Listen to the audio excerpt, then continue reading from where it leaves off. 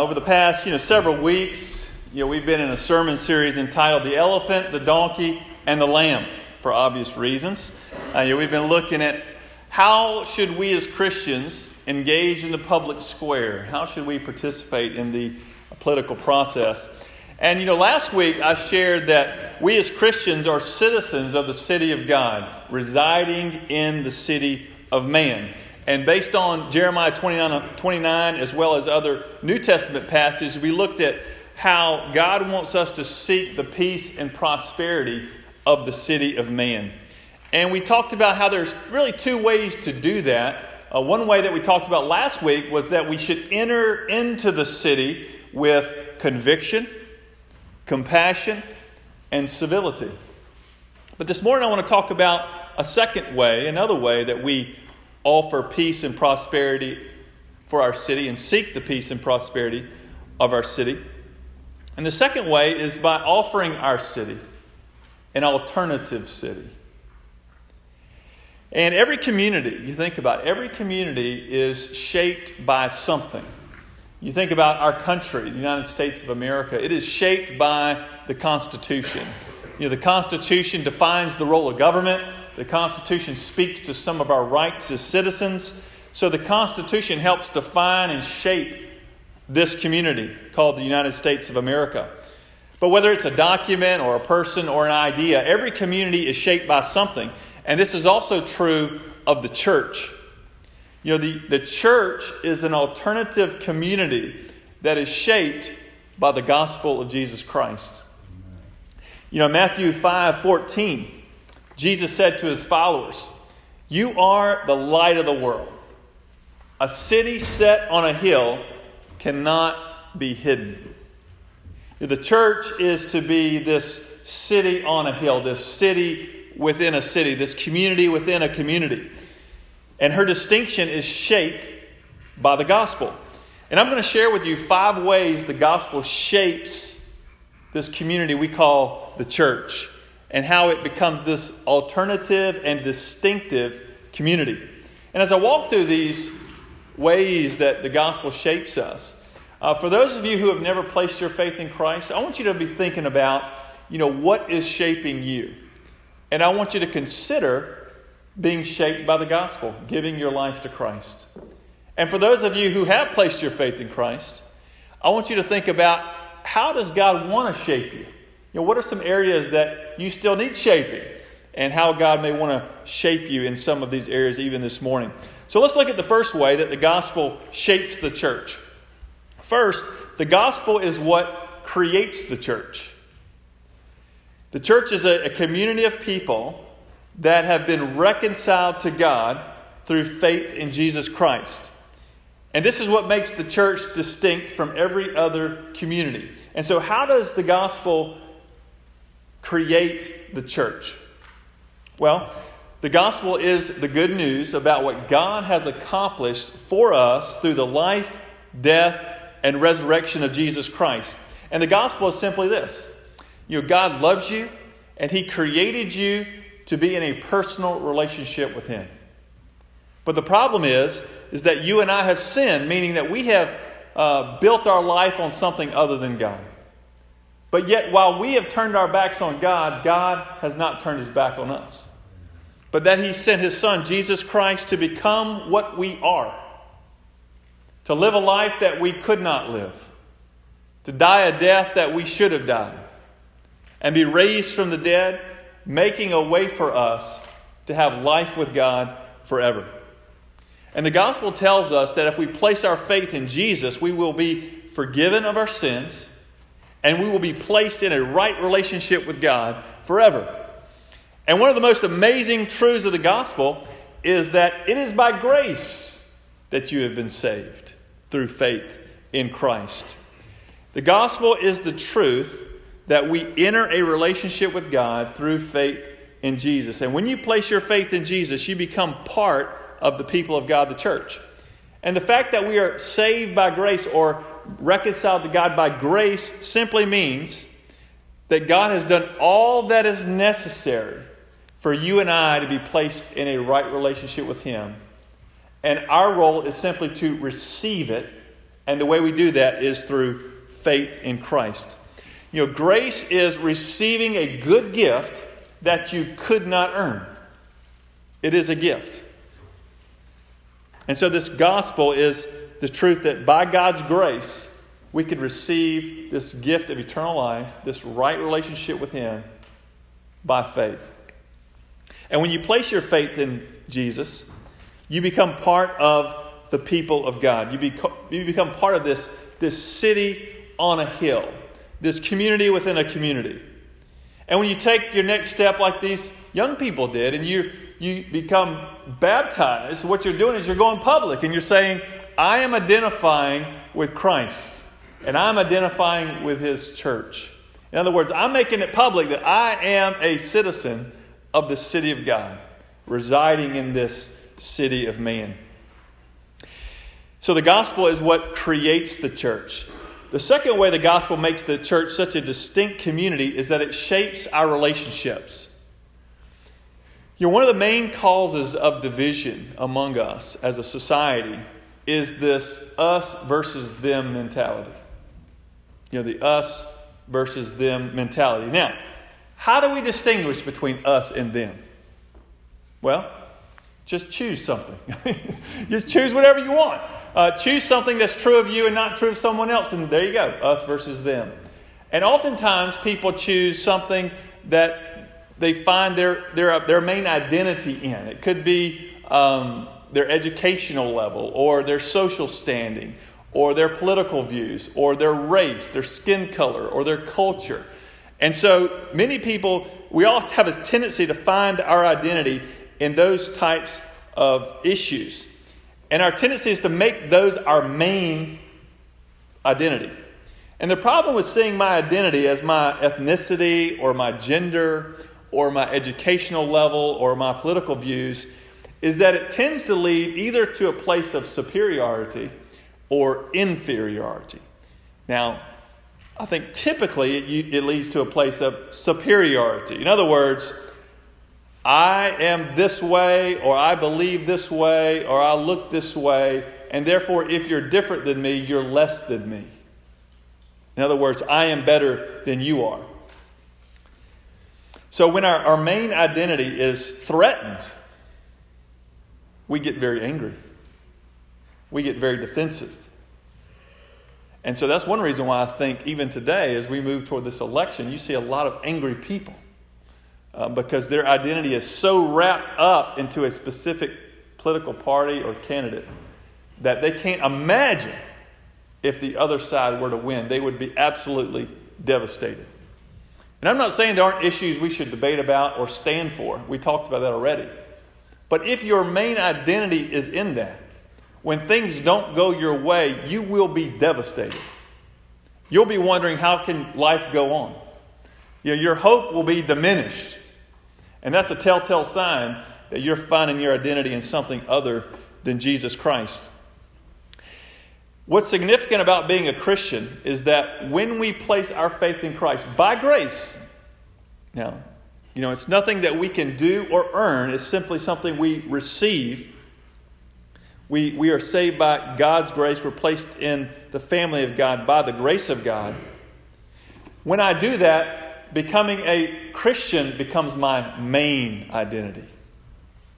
And every other thing that is true of me becomes secondary.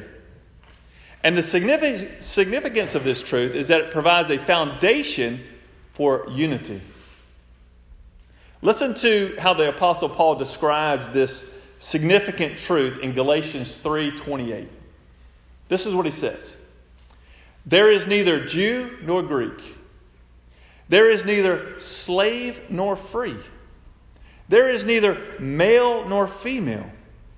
For you are all one in Christ Jesus. You see, in Christ, there is a foundation for great unity among great diversity. Because in Christ, Paul says in Ephesians, that Jesus broke down the dividing wall of hostility that separates us from one another. That we tend to erect, these walls that we tend to erect based on differences that split us and divide us. Paul says, Christ has broken down the walls of hostility. And he offers this relationship with himself that provides the greatest foundation for unity that we have ever seen or experienced. And so as Christians, as we grow in our understanding of the gospel, you begin to see this type of unity play out within the church. And there are differences. I mean, there's no doubt about it. I mean, just look around, spend some time talking to each one of us, and you'll find, guess what? We are very different in various ways. Some of us more than others, right? We have a lot of differences. And yet we're one. We've gathered here. Why? Because we're in Christ. Christ brings people of great diversity together in unity because of the grace of God. And it's the only foundation that can accomplish such unity. When Jesus was praying to the Father, in John 17, he goes so far as to say this. He says this, I do not ask for these only. He's talking about those disciples that were with him right there. He says, I do not pray for these only, but also for those who will believe in me through their word, meaning us, that they may all be one, just as you, Father, are in me and I in you, that they also may be in us, so that the world may believe that you have sent me. And so Jesus is saying this unity, this oneness the gospel produces among the people of God is like a billboard to the world, at least it should be, a billboard to the world to the power of the gospel of Jesus Christ and how it can bring together people of great diversity in unity. Now, you may, if you're tracking with me, you may be saying to yourself, well, Ron, I hear you, but don't we still have the whole us versus them issue? Us being Christians, them being non-Christians or those who are not Christians. I mean, don't we still have that whole issue that you said causes such division? Well, what you need to understand is this is another amazing fact about the gospel and how it shapes our relationships. Not only do we have the ability to experience great unity within the church because of what Jesus has done for us, but the gospel of Jesus Christ also produces in us a posture of humility towards those who don't know Christ. So, whereas these other identifiers, whether you identify yourself as, with your ethnicity or your culture or your gender or your political views or whatever it may be, these other identifiers force you to see one as superior and the other as inferior, which leads to a devaluing of those who are different than you. It can lead to a marginalization of those people, and even at worst, an oppression of those people that hold those differences or have those differences. But when we look at people around us outside the church, when we look at them through the lens of the gospel, we don't see people as inferior or superior. What we see are people made in the image of God, loved by God, and in desperate need of the grace of God, just like we are. That's what we see. And so even though there is a difference, a big difference between those who are in Christ and those who are not, this difference does not produce in us an us versus them mentality.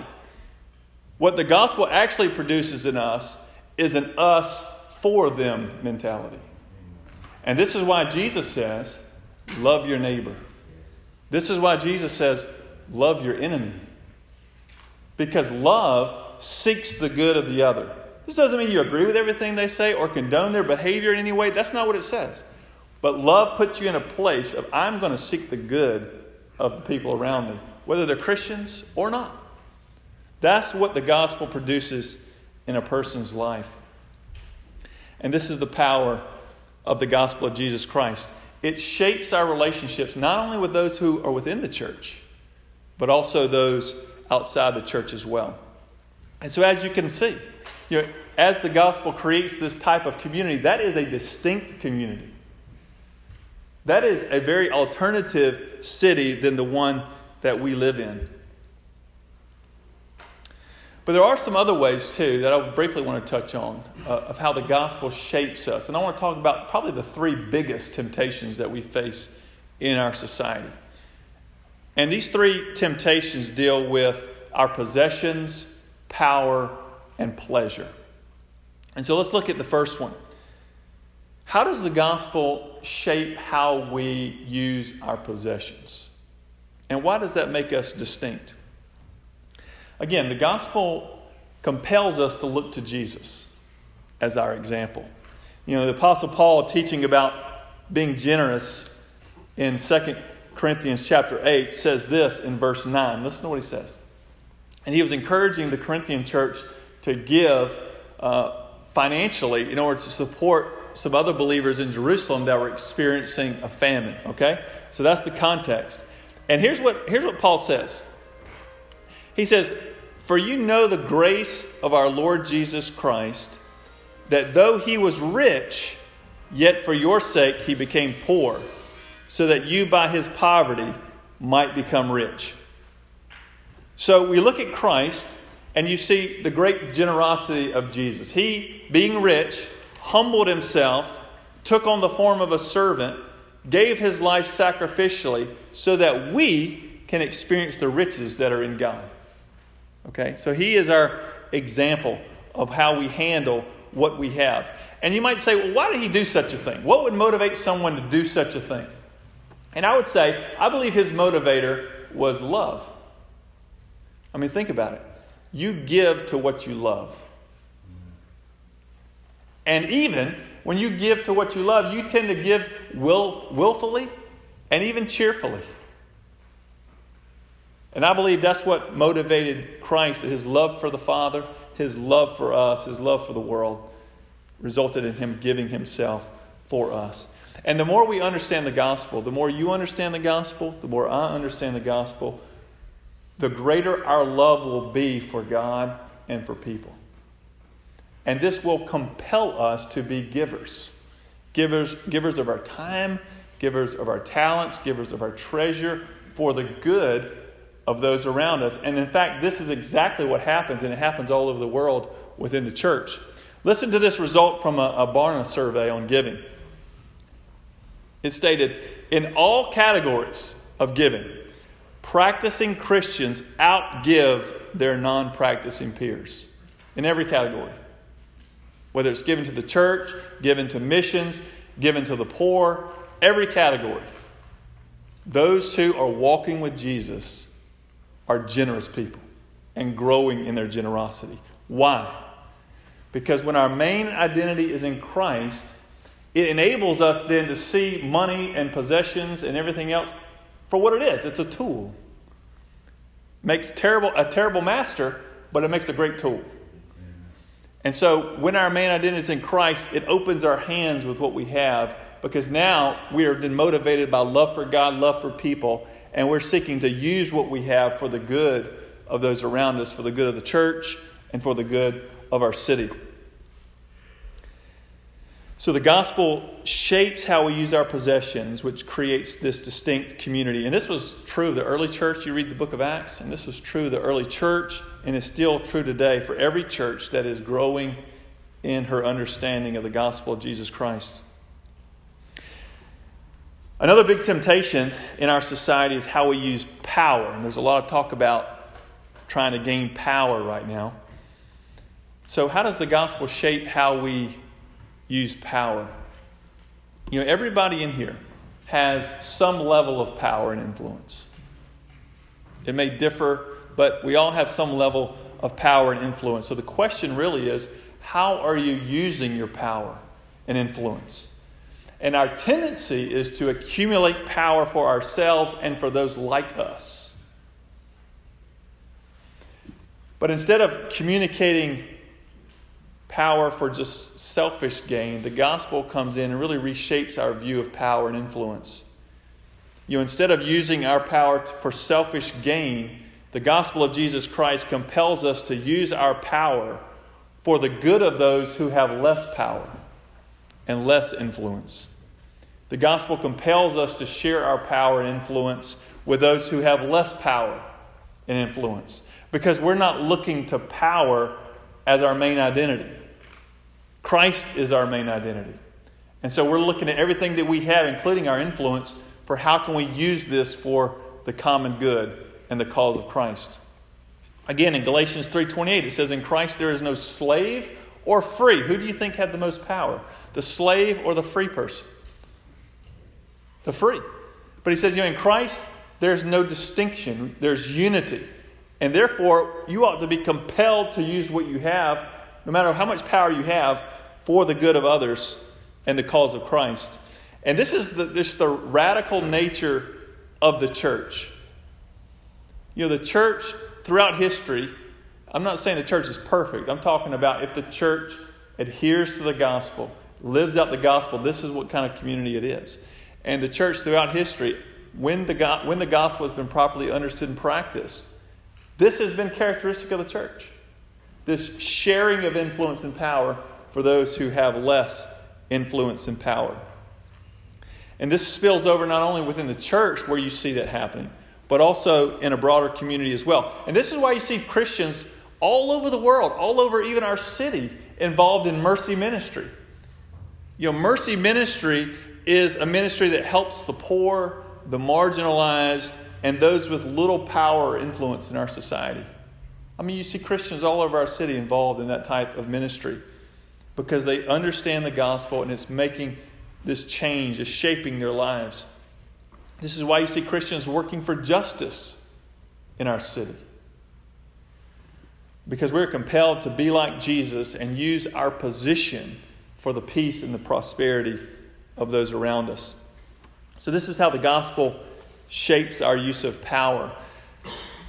Third way the gospel shapes us is in the way we deal with pleasure. Now, how does the gospel shape our use of pleasure? Well, our society tends to idolize sex and pleasure, whereas our relationship with God gives us a proper view of pleasure.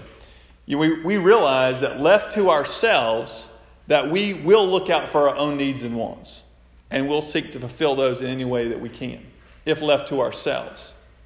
But in Christ, we learn that God has given us His Spirit to redirect our self-centered desires.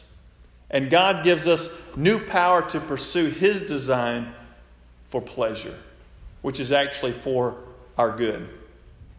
And like I mentioned before, the gospel even enables us to exhibit love toward those who are experiencing pleasure in inappropriate ways.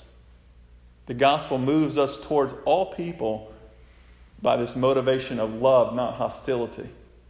Because we see people in desperate need of the grace of God, just like we are in desperate need of the grace of God as well. So, being in Christ shapes how we pursue and experience pleasure. So I hope I've been able to, just describe for you how the church ought to be this city on a hill, this community within a community, this alternative community. I want to leave you with just one last analogy used by a man named Harvey Kahn. And this is what he writes. He says, perhaps the best analogy is that of a model home. You all familiar with a model home? When they're building a new neighborhood, you have the model home. It's like the first one. And so he says the best analogy is that of a model home. He says, we are God's demonstration community of the rule of Christ in the city. On a tract of earth's land purchased by the blood of Christ, Jesus, the kingdom developer, has begun building new housing. As a sample of what will be, he has erected a model home of what will eventually fill the urban neighborhood. And he now invites the world into that model home to take a look at what will be. The church is the occupant of that model home, inviting neighbors into its open door to Christ. Evangelism is when the signs are up saying, come in, look around. And as citizens, not survivalists, in this new city within the old city, we see our ownership as the gift of Jesus the builder. And as residents, we await the kingdom coming when the Lord returns from His distant country. The land is already His. And in this model home, we live out our new lifestyle as citizens of the heavenly city that one day will come. We do not abandon our jobs or desert the city, but rather we are to seek the peace and prosperity of the city to which God has called us into exile. So the church is a model home of the neighborhood that is to come.